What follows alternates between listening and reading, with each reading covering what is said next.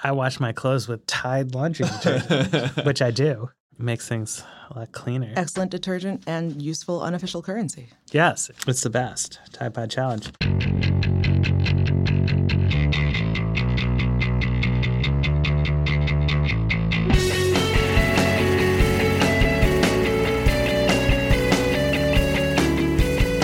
Hello, welcome to another episode of The Weeds on the Vox Media Podcast Network. I'm Matthew Iglesias with Ezra Klein, Dara Lind. We are here today to talk about collusion.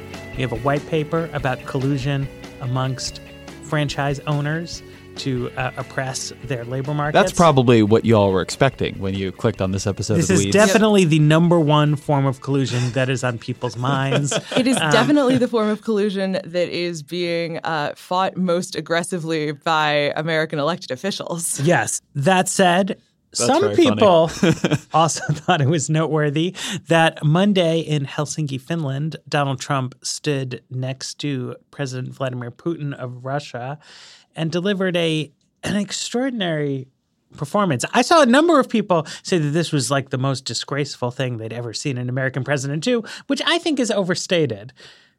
But it was certainly the weirdest thing I've ever seen an American president do. I think there is a weird, meta conversation happening here. There must be a German word for the pain of finding out something you already know is true over and over and over again. And I feel like the American press corps keeps going through that with Donald Trump. So it's back up 2 weeks. If you just said to any member of the U.S. press corps, what is the situation with Donald Trump and Vladimir Putin? How does he feel about him? How does he act towards him? What does he think about the investigation? This person would have said to you, Donald Trump does not trust U.S. intelligence agencies and has often gone to war with them. He believes all investigation here is a witch hunt designed to delegitimize his 2016 campaign victory. He would say that he likes Vladimir Putin. Why he likes him so much is a little bit unclear, but definitely he likes him, wants a closer relationship with Russia, does not really like NATO or the EU. And we all knew all this. This was all completely understood. Donald Trump has been totally straightforward about it.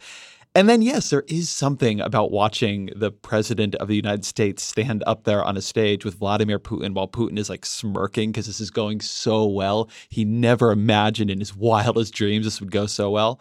And Trump is saying, well, on the one hand, sure, I trust my own intelligence agents. On the other hand, Putin offered a very strong denial that it was him. I don't see why Russia would have hacked the election to help me out. That doesn't make any sense to me.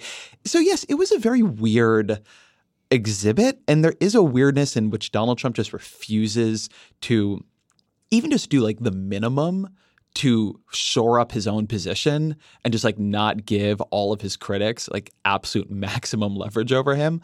But that said, I think that for the level of freakout I am watching roil through the press and the political system, the degree to which nothing new happened, no new policies were announced, and Donald Trump did not in any way change his perspective on either America, intelligence agencies, or Russia and Putin is notable. So, I am of two minds on this because I definitely agree with all of that. Excellent. It's not right. I'm leaving. I'm done. There was nothing new here. All of that. At the same time, we know that White House officials expected there to be something new. We know that they actually thought that this was going to be a reverse Nixon to China, that a White House official told the Wall Street Journal that they were preparing for Trump to take a hard line, for him to confront Putin publicly. It would be a surprise because he's been personally so conciliatory toward Russia in the past. And then the official told the Journal, obviously that didn't happen. I'm not sure if it makes sense to, if they shouldn't have been surprised. I get this is just him saying, again, everything he's already said publicly. So if you're a White House official, what exactly were you expecting to kind of suddenly change in Donald Trump's mind about this? At the same time, though, Quinta Juracek, who writes for Lawfare, had a piece for The Atlantic that compared this to the post-Charlottesville press conference, which I actually think is a very good parallel because that was another example of, at very least, if this president is not interested in acknowledging the extent to which racial division and racism have fueled his rise, at very least he can condemn people literally killing an anti-racist protester. And he went and did the very good people on both sides thing. In this case, at very least, the Friday after you have literally an indictment for Russian hacking of the DNC's email operation, you could expect him to say something that would underline that. And the fact that he wasn't even willing to do that, it takes the bottom out of what you could anticipate from conciliatory attitudes in Donald Trump. So also, I don't think it was new, but I think it's important, and it is starting to get lost, right? Which is that congressional Republicans, it seems to me, decided long ago that they are all in with Donald Trump on this Russiagate cover-up, right? Like they are fully committed to helping Donald Trump avoid any kind of accountability for this. And they hoped that as part of their own cover-up effort, Trump would say some scoldy words to Putin. They had evidently been briefed by staffers that that was going to happen. Trump then didn't do it. So then Republicans who had been expecting this political win didn't see it. And they acted a little freaked out. That discombobulated neutral reporters. But starting this morning, I see congressional Republicans rallying, right? And like they are back on track, on message. And what they were all out there is saying is like, this is frustrating, guys. They're speaking through Mike Allen. They're speaking through Jake Sherman, this sort of go-to insiders. And they're saying, we're really frustrated by Trump's behavior here. Thoughts and prayers. But what you need to understand is that Trump is so defensive about having the legitimacy of his election questioned that he simply refuses to acknowledge the severity of the hacking issue. And I think that's bullshit, right? That like what was really telling about that press conference, Trump got this great question from the Reuters journalist, which wasn't about election hacking, right? It was, do you hold the Russians responsible for anything at all that has driven U.S.-Russia relations to a low point? So today, Tuesday, as we're recording, is the 4-year anniversary of when Russian-backed forces in eastern Ukraine shot down a Malaysian Airlines flight and killed 300 civilians, right? That clearly contributed to a downward spiral in U.S.-Russia relations. And you could even both sides it and say that, like, look, America shouldn't have tried to pull Ukraine into the Western orbit in the first place, that was aggressive. But like everybody knows that the time the Russians shot down a civilian airliner, killed hundreds of Dutch people, that like that contributed. Trump didn't say that, right? Like Trump went up there and he maintained not only his complete innocence and equidistance with the FBI, but that the only thing that had made the U.S.-Russia relationship bad was the Mueller investigation. Well, he said both sides are responsible, but the only specific thing he would name is the Mueller investigation. And the Charlottesville thing. He said both sides, but then the only people he actually talked about. His frame was we're all wrong here, but what's really wrong is Mueller. And of course, Trump's apologias on Russia, including specifically on the plane incident, date back to years before the election, right? It's not like this election thing happened out of nowhere and then people started getting on Trump's case about Russia and he started getting defensive about it. Trump in 2015 was saying that maybe Russia wasn't responsible for downing the airliner. Trump in 2015 said in response to a question from a woman who we now know is an indicted Russian spy that he thought the United States should lift sanctions on Russia, that we should try harder to get along with Russia. And like, that's the question. And like, I agree, there's nothing new, but like, it's the non-newness of it that I don't think people are confronting. That like, there's a range of interpretations of like Trump's relationship with Russia, but it is deeper than not liking Bob Mueller. So here is the shift that I do see happening. And I think it is interesting. And it goes to your point, Matt. So probably 2 weeks ago now, 1 week ago, Jonathan Chait published a big story in New York Magazine that was the worst case scenario for Donald Trump and Russia, which is basically arguing that dating back to the late 80s, Donald Trump has been a Russian agent of some sort, compromised or paid off. You know, in this theory, it's a little unclear what is going on. I think people often are too quick to assume it's like a very simple thing, but that Donald Trump is somehow being handled by Russia. And so the U.S. president is in fact not an agent of U.S. interests, but is in important ways an agent of Russian interests. And when that story came out, in the sort of like Russia conspiracy sphere, it was like very, very highly praised, although people felt Chait was getting to it late. And then I think in the Reporters trying to seem thoughtful and above it all sphere. Some people thought it was interesting, but people treated it at arm's length. What I have seen happen in the past couple of days is as Donald Trump went up and decided to absorb considerable political backlash by embracing Putin, by attacking his own folks, by ignoring everything his aides had asked him to do, some of which they had leaked that they had asked him to do to different news outlets. The behavior strikes people as so inexplicable in a rational agent model, right? Even if Donald Trump does like Russia, even if he does like Vladimir Putin, like why act like this? Why not just do the minimum to cover yourself and just make a strong point about the Russia investigation and then just like move on? That Donald Trump himself pushed open the Overton window on Donald Trump and Russia this week, that all of a sudden people are taking much more seriously the idea that maybe he's actually compromised. Voices who have been saying this, like Rachel Maddow and Jonathan Chait and others, are getting more of a hearing. I saw there was this amazing tweet from Ari Fleischer, who is George W. Bush's former press secretary and has emerged as a big Trump apologist, where he said, look, I don't think there's collusion between Donald Trump and Russia, but watching the president with Putin, I could understand why Democrats think there is and why Democrats think that Russia has something on Trump. And so I do think that an important political shift that has happened that is not based on new information, but is based on just being confronted so aggressively with the information and the behavior that we already had been seeing, is that people are entertaining more extreme possible interpretations of the Trump-Russia relationship than they were even 2 weeks ago.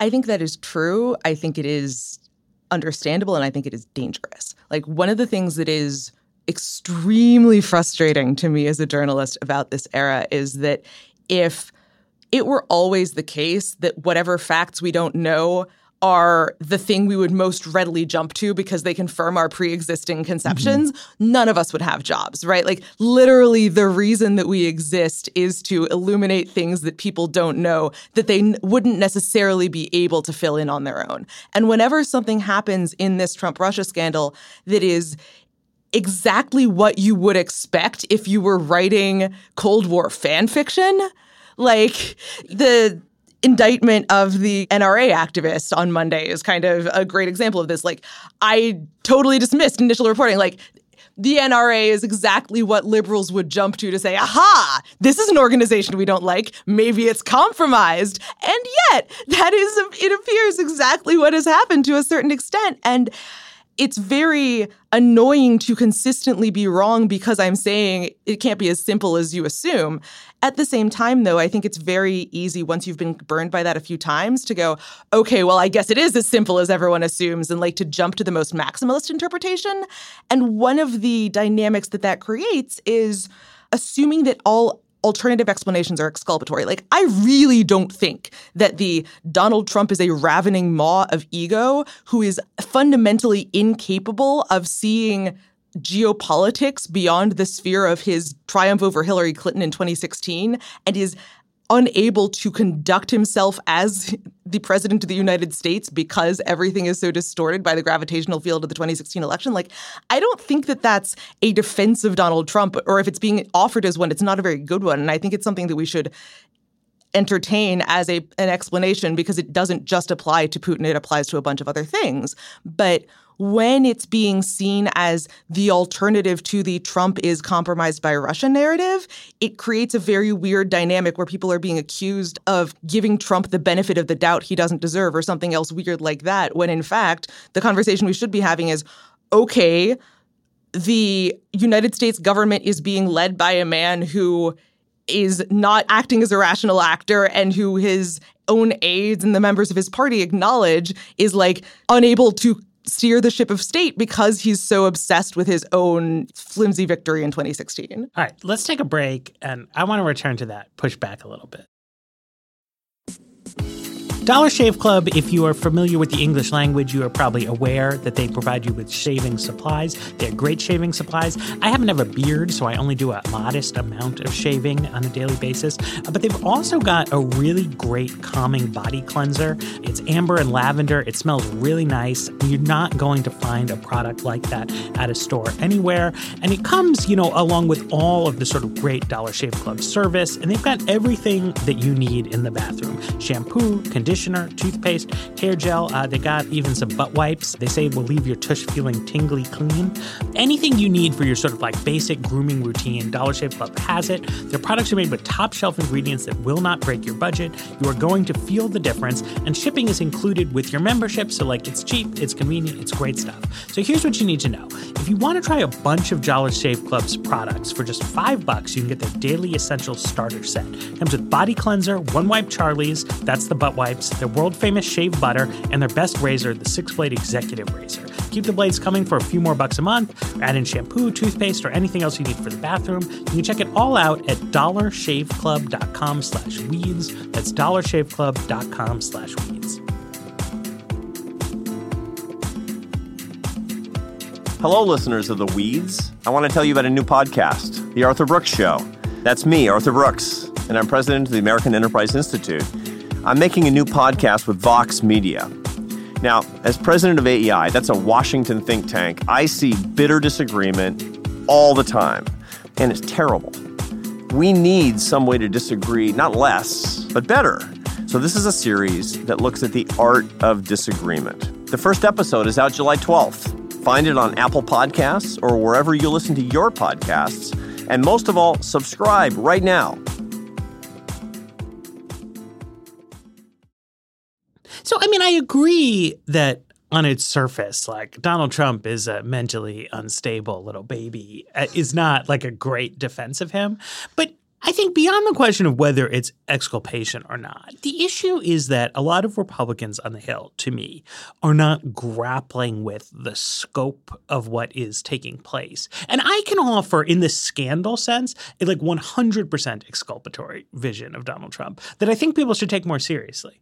What if Donald Trump believes, based on reading some old Pat Buchanan books or some old John Lukács takes from the 1970s, that the United States should form a geopolitical alliance with Russia, right? And that the United States should disrupt its traditional alliance system in favor of a new, different alliance system based on different values. Like, that's not a scandal at all. I happen to think it's a bad idea, but like it's a big deal. It's not like Trump is being a whiny baby. It's Trump is trying to revolutionize American foreign policy.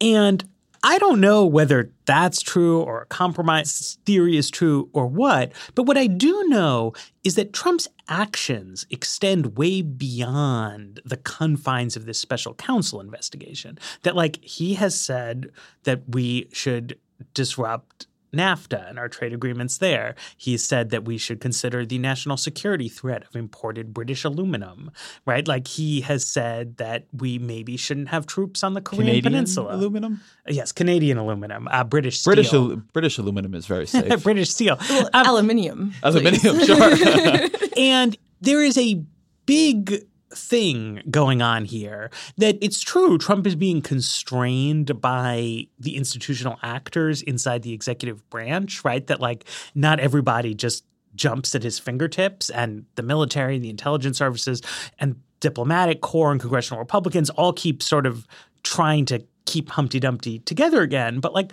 Trump is clearly attempting to like seriously revise American foreign policy. And I think to speculate as to exactly what motivates that is difficult, but I think it's more challenging than it should be to get people to even engage with the fact that this is what's happening. I'm worried I'm about to do the thing that you're warning against doing. I think there's a lot of focus still, like an almost obsessive focus on what we don't know, particularly around motivation. So Yes. Is Donald Trump doing things because he believes that America should form a new geopolitical alliance with Russia, because Russia has a P-tape that they're holding over his head, because Donald Trump is financially enmeshed with him, just because Donald Trump is very personally thin-skinned and reacts extremely strongly to people praising him, extremely poorly to people criticizing him, has just gotten his back up about this Putin and Mueller thing, and is so just operating in an emotionally reactive way?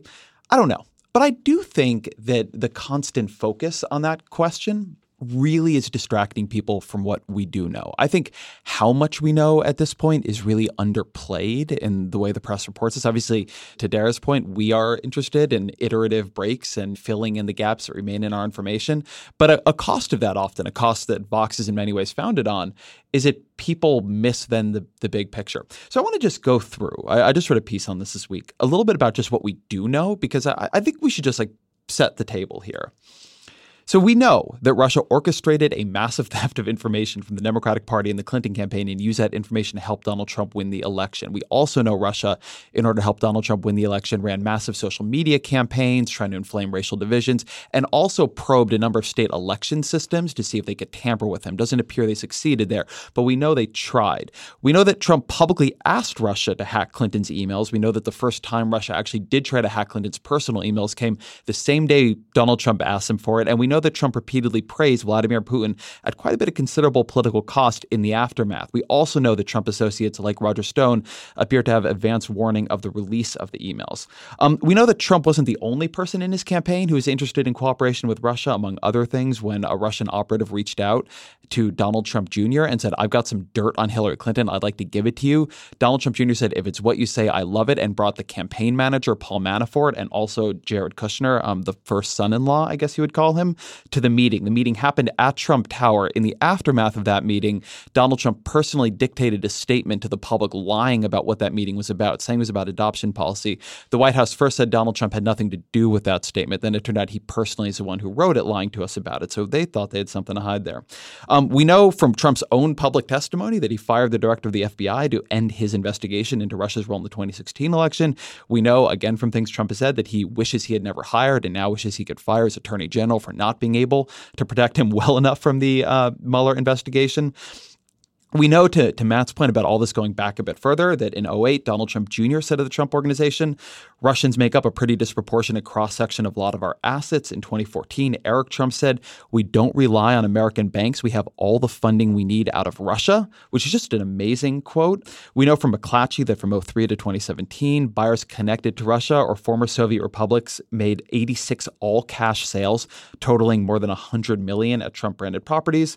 I mean, this goes on. We know that Paul Manafort was in debt to Oleg Deripaska, a Russian oligarch close to Putin, and he actually asked Deripaska's team, "Now that I'm campaign manager, how do we use this to get whole?" We know a lot. We know the Trump campaign intervened in the drafting of the platform to weaken the language on Russia. We know that Kushner sought a secret communications channel with Russians so the U.S. government couldn't hear their negotiations. We know that Trump has repeatedly fought both his administration and his party to stop sanctions. We know that Donald Trump has worked to undermine NATO, worked to undermine the alliance with the EU, done everything he can to bring him closer to Putin. At some point, we know so much. It does sound a little suspicious. There's been such an extraordinary convergence of interests on both sides, meetings, contacts, some of them forgotten, some of them private, some of them public, some of them remembered, that it's not even clear to me how different the different motivation questions are. Let's say that Donald Trump and Vladimir Putin emailed to set up the Vladimir Putin's team is going to hack emails, but Donald Trump after the election is going to help Putin out and undermine NATO. Just how different is that from Donald Trump saying publicly, "Hey, Russians, could you hack the emails?" and Putin saying, "I don't like NATO and it'd be great if America and Russia had a different working relationship." The obstruction of justice stuff is similarly, it's so far beyond at this point, I think, what people mean when they say obstruction of justice. It is just weird. My theory on this at this point is that we keep waiting for something else because we're hoping something will trigger consequences, but we know plenty. We just don't know what to do with what we know. There's no actors in American politics with the power, the incentive, and the credibility to bring any kind of consequence. And so we keep hoping that Mueller will find something that it itself will unlock the spell that creates some kind of aftermath here. But we're not, because the Republicans, to your point, Matt, they don't want to hold anyone accountable for this. So yeah, it's embarrassing. The story at this point is more than clear enough to know that something is really wrong here, but nobody quite wants to do anything about it. And I think we keep looking for something else to come out without really a clear theory of what it would do even if it did. So I think that is part of it. I think that the P-tape is the MacGuffin here, right? Yes. It's the thing. And the reason for that is because it's at the nexus of a lot of things that journalists, that political watchers, that people who care about public information often fetishize, which is we fetishize documents, We fetishize things that are secret. We fetishize things that have to do with sex.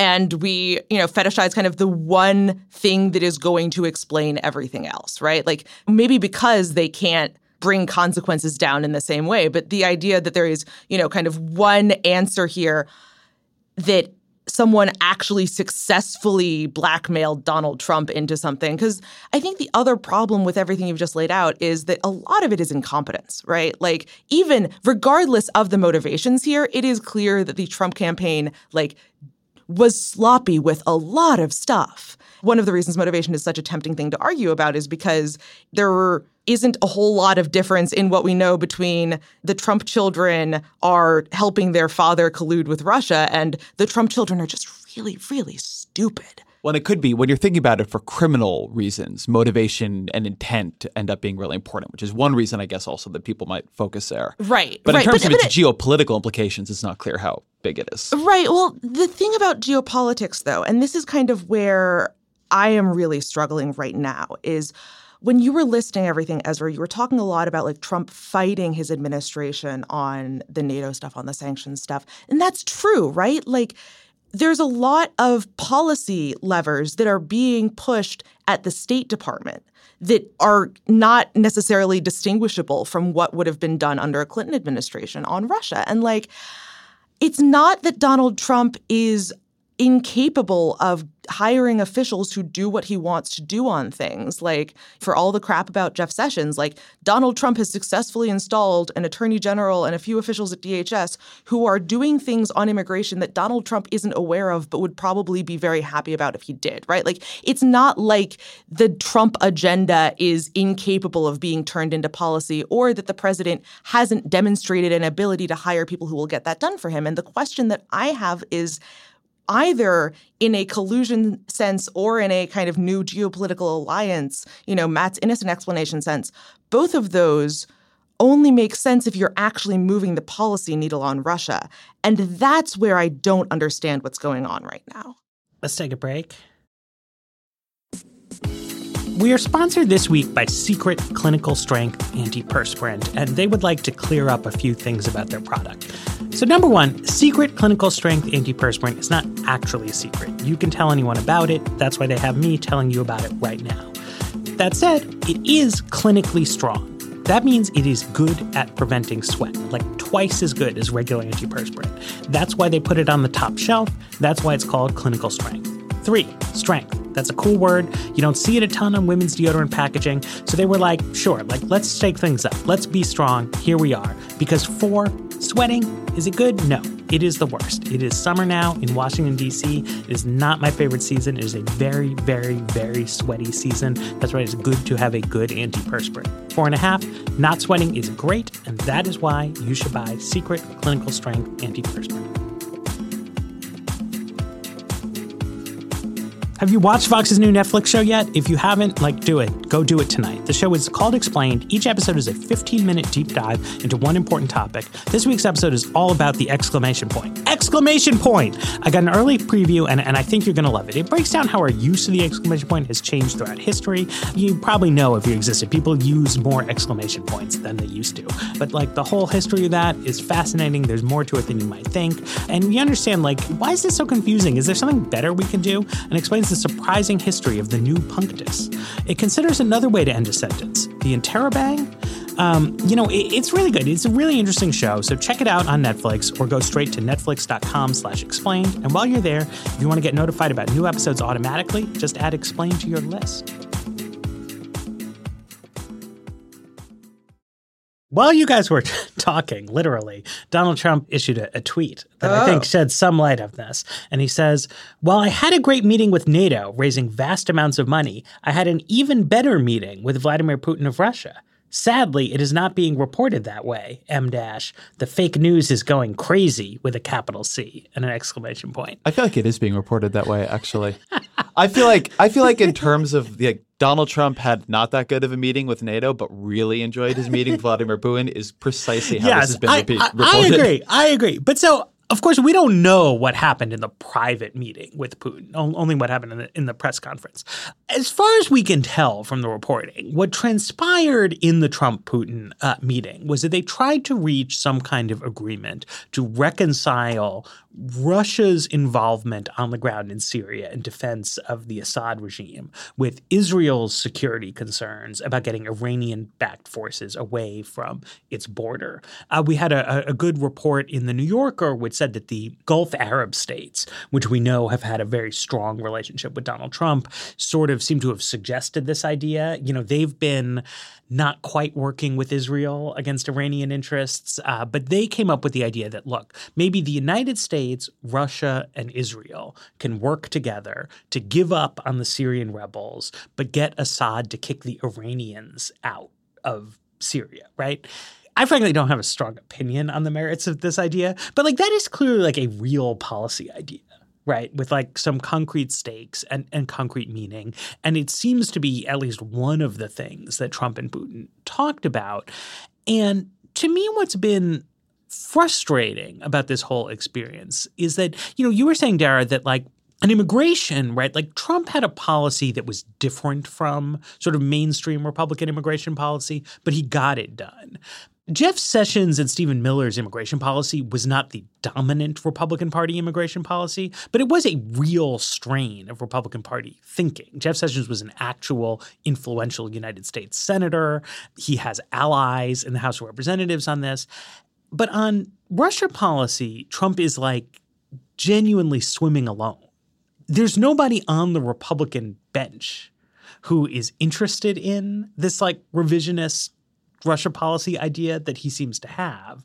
And so we have this incredible shadiness around everything Trump does that may be because there's like a scandal in the background, but it may just be that like Trump has not been able to wield his own administration around the policy viewpoint that we should cede Ukraine in a sphere of influence to Russia. Well, and right? Consider the idea that he tried. So when Trump came into office, like who did he pick? So he picked Michael Flynn, right, who had very unusually pro-Russian views and had taken a lot of money from Russia Today and sat at like a head table with Vladimir Putin. So and he had Rex Tillerson, and he had who Rex was from Tillerson, outside the who was Republican. from outside and had like won this Order of Friendship medal with Putin. And I think it's totally reasonable to say that, you know, Rex Tillerson just had to do a lot of deals and probably, to our knowledge, was not a Russian agent, did not run a very pro-Russian State Department. But you can very much imagine how when Donald Trump was meeting people in the Oval Office and he brought up like, oh, like I think like Washington's pretty nuts on Russia. I think Vladimir Putin's a guy I can do a deal with. And Tillerson would be like, yeah, I've done a number of deals with Vladimir Putin. You can totally do that. And sure enough, Tillerson came in and he, because it was like a little bit unclear, like he was like a good businessman, you know, so Republicans liked him and Donald Trump thought he could get it. It didn't work, as you say, but I really think that something that people underplay is that Donald Trump tried. It just blew up in his face. Right. And in part it blew up in his face because there's this background of scandal behind it, right? Yeah. So like when Barack Obama was president, right, he was heavily criticized by Republicans, but also to an extent by Democratic Party hawks for not being tough enough on Russia. Right. And there was an understanding that his Secretary of Defense, Ash Carter, would have preferred a more hawkish line and that Hillary Clinton, were she to become president, would implement a more hawkish line.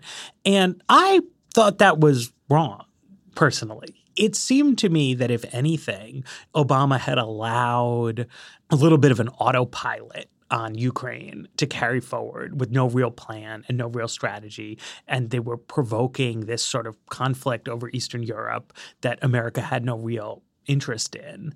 But unfortunately, it's now gotten to the point, including the point where like Donald Trump seems to have either before or after the fact complicity in like actual crimes against American citizens and is going around saying that the things that Russia did, like he's pretending they didn't even happen. It's created this toxicity around the idea of trying to have a diplomatic rapprochement that I think is really unfortunate. Like it's counterproductive. Like there's these like glimmers of sanity when Trump talks about this with Hannity last night, where he's like, these are the only two nuclear powers in the world. It's important that we get along. Or we shouldn't have a policy that pushes Russia into an alliance with China. And like those, to me, are like ideas that make sense, right? But you said it's like Nixon goes to China in reverse. But like that doesn't work, right? Like there's a reason Nixon goes to China, right? If Nixon had been elected with the active assistance of Chinese military intelligence, then he wouldn't be able to go to China. Like you need to establish that you have a clear view of who the other side is, and you have a clear side of whose interests you are working for, because otherwise you can't make a deal. And so Trump will say things like, oh, Mueller's investigation is making it hard for me to make a deal. But like that's not true at all, right? It's the underlying pattern of shady conduct that makes it hard to do a deal, because when you shake hands on an arrangement, you have to be able to come back home and be like, this is a good deal for us. And nobody is confident like what Trump is playing for. Yeah, I mean, I think it's worth noting that if the Russian goal in March 2015, which is when the allegations in the Butina indictment date back to, like if their plan had been, we are going to make sure that the next Republican president, whoever he is, approaches Russia in a more hawkish way, it would be a little late, but you could imagine them kind of seeding the foreign policy infrastructure with some ideas there, doing a little bit of indirect support of a few talking heads here and there in a way that would build more credibility for that as an idea outside of a particular candidate. They didn't do that, right? Like instead they're going with this like, we're going to have an agent who's, you know, a gun activist. We're going to hire a bunch of dudes to shitpost for 2 straight years. And I think that what that kind of clarifies for me is as little as we know or understand, you know, arguably we don't necessarily need to know everything about the motivations of the American actors. We have a pretty clear sense of what Russia is going for, right? Like in their interference in other elections, there are 2 primary goals. One is the enhanced viability in elections of people who espouse kind of this transnational white nationalist populism. And 2 is just kind of general chaos, right? There is the kind of early assessment of the intelligence community that the Russians weren't necessarily working to elect Trump. They were working to discredit Hillary Clinton on the assumption that she would win, which obviously they later updated once it became clear that Trump could actually maybe win the election. That is a very important thing to understand. That the goal here isn't necessarily to have somebody to control exactly who is in the heads of state of major world powers. It is to have a situation in which democracy is not necessarily fully trusted by the people under it. And in that scenario, the kind of strongman alternative is able to take the world stage with more credibility than it would otherwise have. So the thing I want to add to that is that I think when we talk about motive on both sides, we have weirdly narrow linear thinking about it. It always has to be one thing. Like either Donald Trump is being blackmailed by the P tape or he's, friendly with Vladimir Putin or whatever. And just I think in all human interactions, the motivations, relationships, incentives, et cetera, are complex. And I just do think that with the Trump-Russia axis, it's just worth taking seriously the idea that you have actors here who a lot of different things come together for them over a long period of time to create a cooperative basis for relationship. And then that in turn creates more cooperative bases for a relationship. So imagine one of the darker scenarios. Donald Trump is heavily in hock over time, the Trump organization, to different kinds of Russian creditors. And so they've taken a bunch of money from Russian banks or Russian individuals in order to keep the organization afloat during tough times. They've got a lot of sort of maybe shady deals on the books, deals for Russians or investors. They know there's some vulnerability there. But rather than Vladimir Putin or somebody ever coming to them and saying, you do what we want or else, the way they actually experience it is there are all these great Russian businessmen who help them out in a time of need, and they just have a little bit more trust of them and then of the people they introduce them to. And then, again, now we're sort of in the campaign and Donald Trump is saying nice things about Vladimir Putin because he's had pretty good experiences with Russia. He's enjoyed his trips there. A bunch of Russians have bailed him out. People have said good things. He enjoyed doing Miss Universe in Moscow. And now he's getting all this shit for it from people he doesn't like anyway. And so now he's getting his back up. And so he doesn't like the people attacking him, and he does like Vladimir Putin, and he does like Russians, and they have helped him out. out. And now, he's much more primed to hear a theory about why it would be a good idea for America to connect with Russia on geopolitics than maybe he was before, or maybe than he would have been otherwise. He's much more like motivated reasoning is a powerful thing. And so he's developing a real theory around why his intuitions on this are correct. And meanwhile, this foreign policy establishment, not to mention all these leaders of European nations and Canada who treat Trump with barely disguised contempt every time they're in a room with him. They don't like him. But Vladimir Putin, who's like runs the only other nuclear mega power and like seems like a real manly dude who doesn't like immigrants very much. And, there's this amazing exchange on Morning Joe during the campaign where Joe Scarborough said to Trump, Vladimir Putin kills journalists. I mean, this is a brutal dictator. And Trump said, yeah, well, at least he's a leader, unlike what we have in this country. Among other things, Donald Trump has a lot of respect, like an intuitive respect from authoritarian strongmen.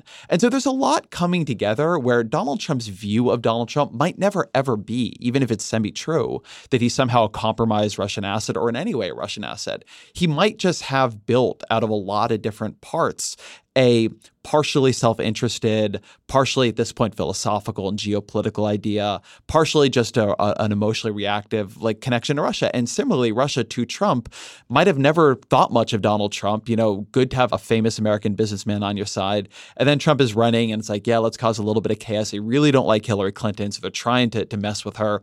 And then over time, it gets bigger and bigger and bigger. And then it actually works. And one of the reasons I don't love the endless focus on motive is that, one, I'm not sure there ever is a clear answer. Human motivations are complex. They're multifaceted. They feel different to people than even what they necessarily are. You may look from the outside and say, oh, this person has leverage over them. And from the inside, actually, the way it felt was that you felt very friendly towards someone who had helped you out in a tight spot. They had shown they were a trustworthy friend and ally, and now you were paying them back in kind. The way you frame it can be very different and illuminating. And it just evolved into a more and more powerful collaboration over time. Neither side quite realized what the other could do for them in an ongoing way, but as each step has gone by and at each point, like they've really helped each other out. Like Russia really did help Donald Trump win the election. Donald Trump really has been a great ally for Russia's foreign policy on the world stage.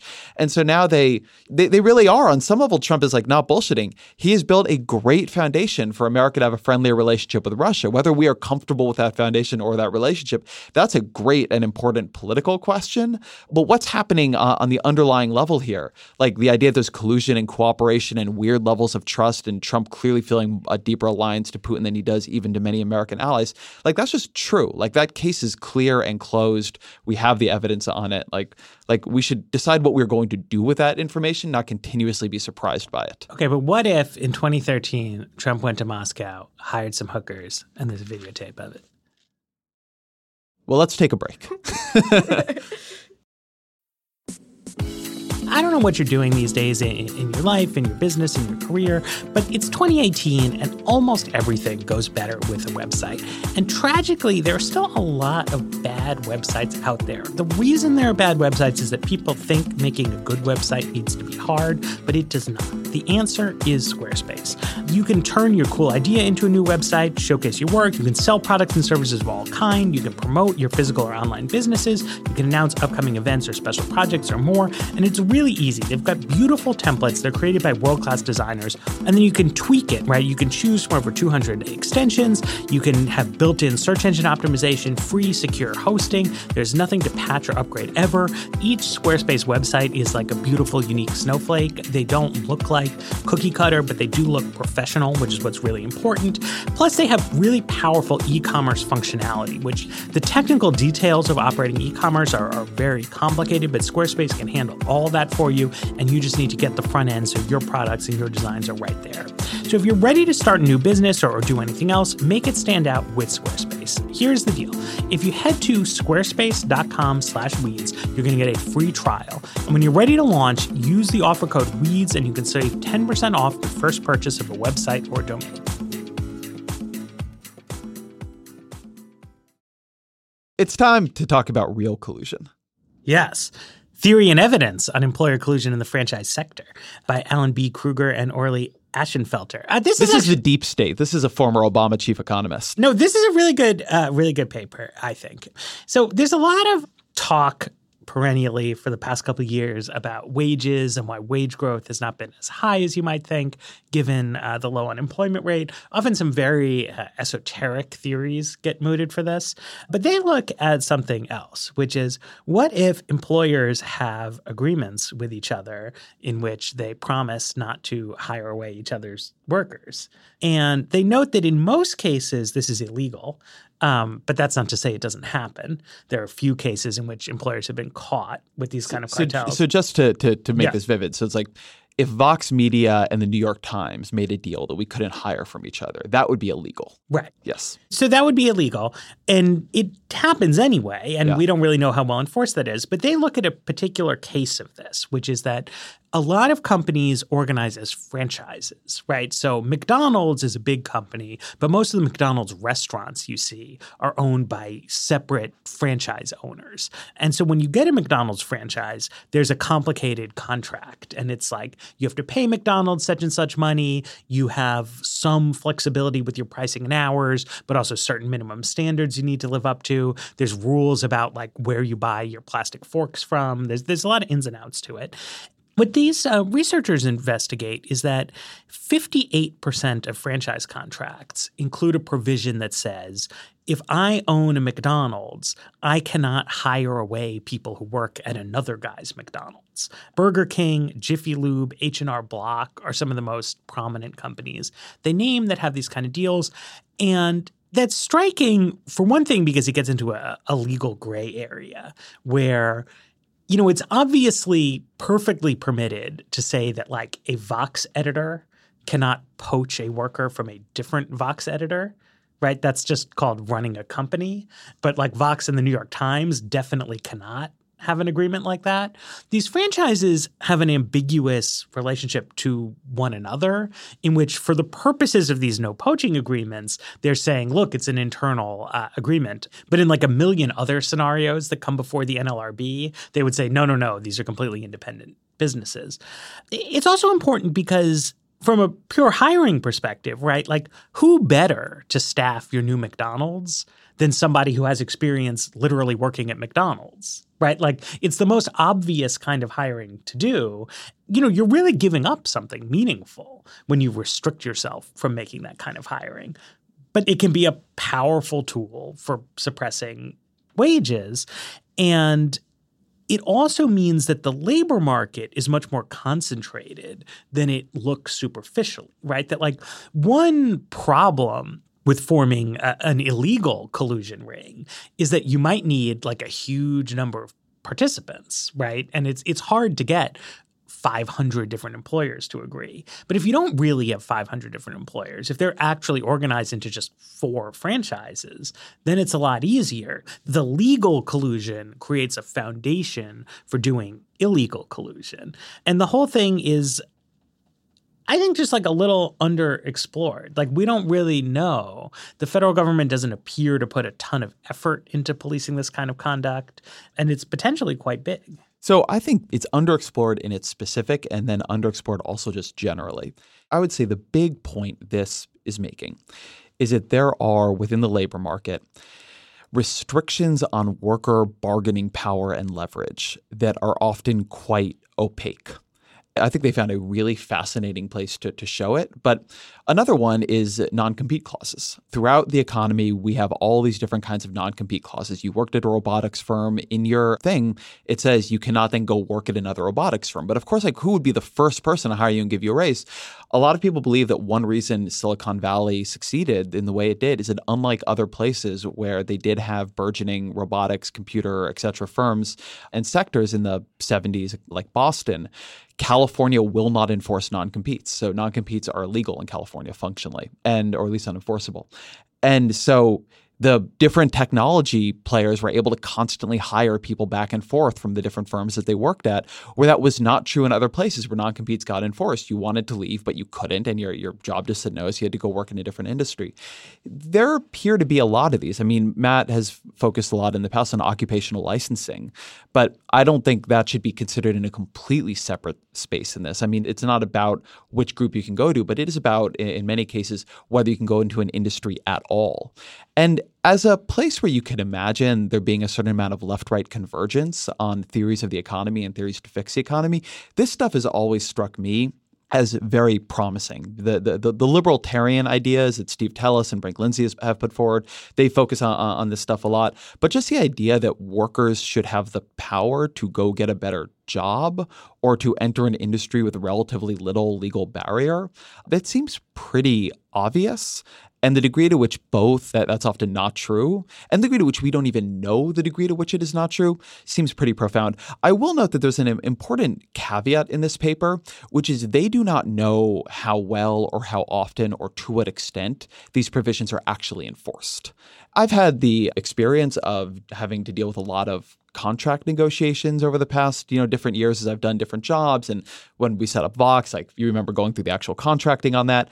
And contracts do have this quality of outlining a very severe code of behavior that then the way people actually act in practice often isn't quite that bad. So I'm always a little careful saying that the way a contract is written is how an entire industry will work. But oftentimes, a way a contract is written is how an industry will work. So that would be a place where I'd love to see micro-level data talking to different workers. I mean, you could do studies of randomly asking 800 different workers from different kinds of franchises that we know have these in place to see what their experience with it has been like. I think the thing about, and as someone who, when I am done taping this episode, is going to go back into a union contract negotiation, one of the things that I've learned from this process is that dynamic that you've described is absolutely true. And it means that the people who actually read the contract are acting in more constrained ways than they necessarily need to. Mm-hmm. There's, without kind of talking shop on union stuff too much, a lot of concerns in this sector are about who owns your ideas, right? And as someone who read the agreement that I signed when I came to Vox, I have kind of assumed that Vox owns all of my ideas. And it turns out that had I not read that, I might have come away with a different assumption and a different expectation for what I could do without kind of going through the company. And so in the case of franchises, I think that it's reasonable to assume that they're in the rule following side of that spectrum because, as you guys talked about, there is so much that goes into being a franchisee. It is a more formal relationship with the corporate parent. So even if workers themselves are going to fall along a spectrum in how much they're reading it, the franchisee who's actually the one doing the hiring is probably likely to fall on that side. That said, though, the really interesting thing about raising this paper right now is that we actually are coming off a week where 7 major employers agreed to stop enforcing these clauses, including McDonald's, Carl's Jr., a bunch of things, thanks to an agreement from the Washington State Attorney General, who's been fighting on this, part of the broader trend of Democratic state attorney generals kind of doing liberal policymaking. And McDonald's, which was one of the chains that was involved in here, had apparently already agreed not to enforce those clauses in its contracts. And it's now making that legally binding. But between that and the fact that even though the legal agreement is only specific to Washington State, but the chains involved are all agreeing not to do it, period, that says to me that the companies themselves are realizing either that the tide is turning away from them or this is no longer to their benefit. Can I jump in on one quick thing on that? Jump away. One of the things that I wonder about these agreements, and I think I didn't know what you had just said about McDonald's, but it's really interesting, is when I read this, I thought that's not a good rule for McDonald's. Right? So if there's another franchise that is a more profitable franchise or is opening up in a more profitable area and you need people who know how to work in a franchise to set it up, and so you're willing, because the market will bear it, to offer them more money, that's in theory, that's how the thing is supposed to work. The price signals are supposed to actually move the best talent to the places where the best talent is the most productive. And there are a lot of things like this that are done to make the lives of companies or franchisees easier, but are not necessarily better, that a certain amount of friction and what can even feel chaotic can be good. So Matt was saying earlier that you can't just poach within a company from different divisions. I've had some experience with that at the Washington Post, where I ended up sort of unusually in a negotiation between the Post and Newsweek that ended up getting worked out fine. But I remember thinking then that what was the company achieving aside from not having managers complain that someone else wanted one of their employees? And was that actually better? Was it better that they had made a blanket rule that one division couldn't try to attract an employee away from another division? Yes, I totally recognize that it's annoying for the people who run these companies to then have an editor or a manager come to you and complain about what an editor or manager in another division is doing. And it's like one like easy way to make your life more convenient is to stop it from happening, just as it would be nice like for, people who run companies to like stop other people from taking their workers. But we know that for the economy, that's not a better thing. And it isn't in any way obvious to me it's a better thing for companies either. So here's my evidence-free speculation, but I think that we need to have more inquiry into this because I strongly believe that rigorous investigation is going to show that illegal or possibly tacit employer collusion is incredibly widespread and that like textbook economic models of the labor market are completely wrong. That I think about like an editor I used to know who we were just talking casually about people in the business, and he mentioned someone and was like, I would love to hire her, but I can't. And I said, why? And he said, well, because he works for so-and-so. And I said, well, what do you mean? And he's like, well, he's a friend of mine. I can't do that to him. Right. And so that wasn't even. Wow. Oh, yeah, that's crazy. But that wasn't even an agreement. Right. Right. That's not even like employer to employer collusion. That's like. It goes up to the brink of being a gentleman's agreement between friends to not poach each other. But to be clear, he wasn't even saying to me that he had an explicit agreement with his friend not to poach, but just that they were friends so you wouldn't do it. Right? I mean, just like I don't have an agreement to like not leave stinky trash on my neighbor's lawn. Like I just don't. Right? You don't do rude things to your friends. Poaching employees is rude. And so if there's an arm's length relationship, you might do it. But a lot of people are social friends with their peers. And I think particularly if you were to look at like smaller towns, right? Like in a town with 6 restaurants, do the people, the owners of those 6 restaurants, regard each other as fierce competitors who they are like constantly trying to get each other's best line cooks away from? Or are they friends who attend the same church or participate in the same community charity functions and like would not screw each other over, right? And, not everybody lives in communities like that, but like you think about there was a Silicon Valley hiring cartel that got busted up, right? And the reason it got busted up is that they had too much paper on it, right?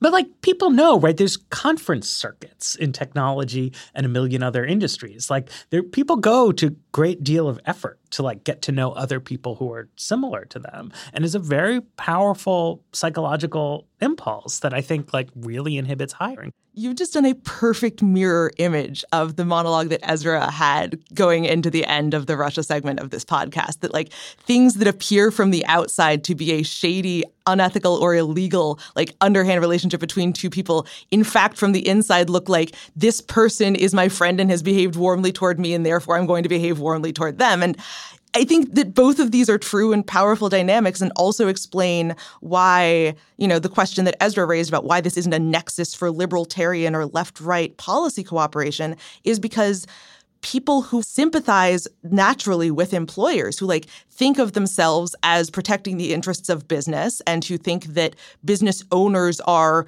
good people who make the economy run, and that workers, when they try to adopt an adversarial attitude toward employers, are, trying to slow down the wheels of the economy.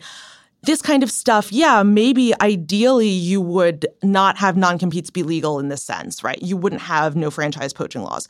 But in practice, that's not where you're going to expend your energy, because that would be hurting the side that you naturally identify with. And it's just, there's no particular reason, if Republican policymakers in both of these cases, both with Russia and employer collusion, are going, well, if they have the power, why not use that power? I don't particularly see any reason why we should shoot ourselves in the foot by taking a stand on principle. Then you're not going to get anywhere, even if in theory you can get them to agree that it would be a bad thing for Russia to, hack the server of a political party, or a bad thing for an employer not to be able to hire an employee from another franchise.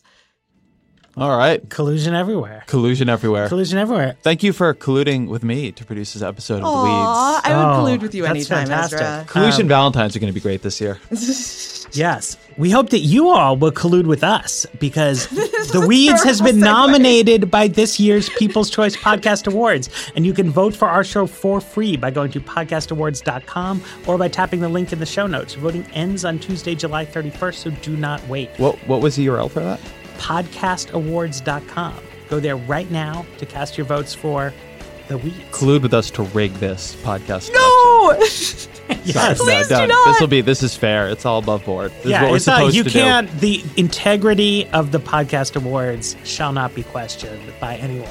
I mean, to stand up next to a great adversary and disparage it, it's the most shameful moment in podcasting. So thanks for listening to our engineer, Griffin Tanner. Thanks as always. Louise will be back on Friday.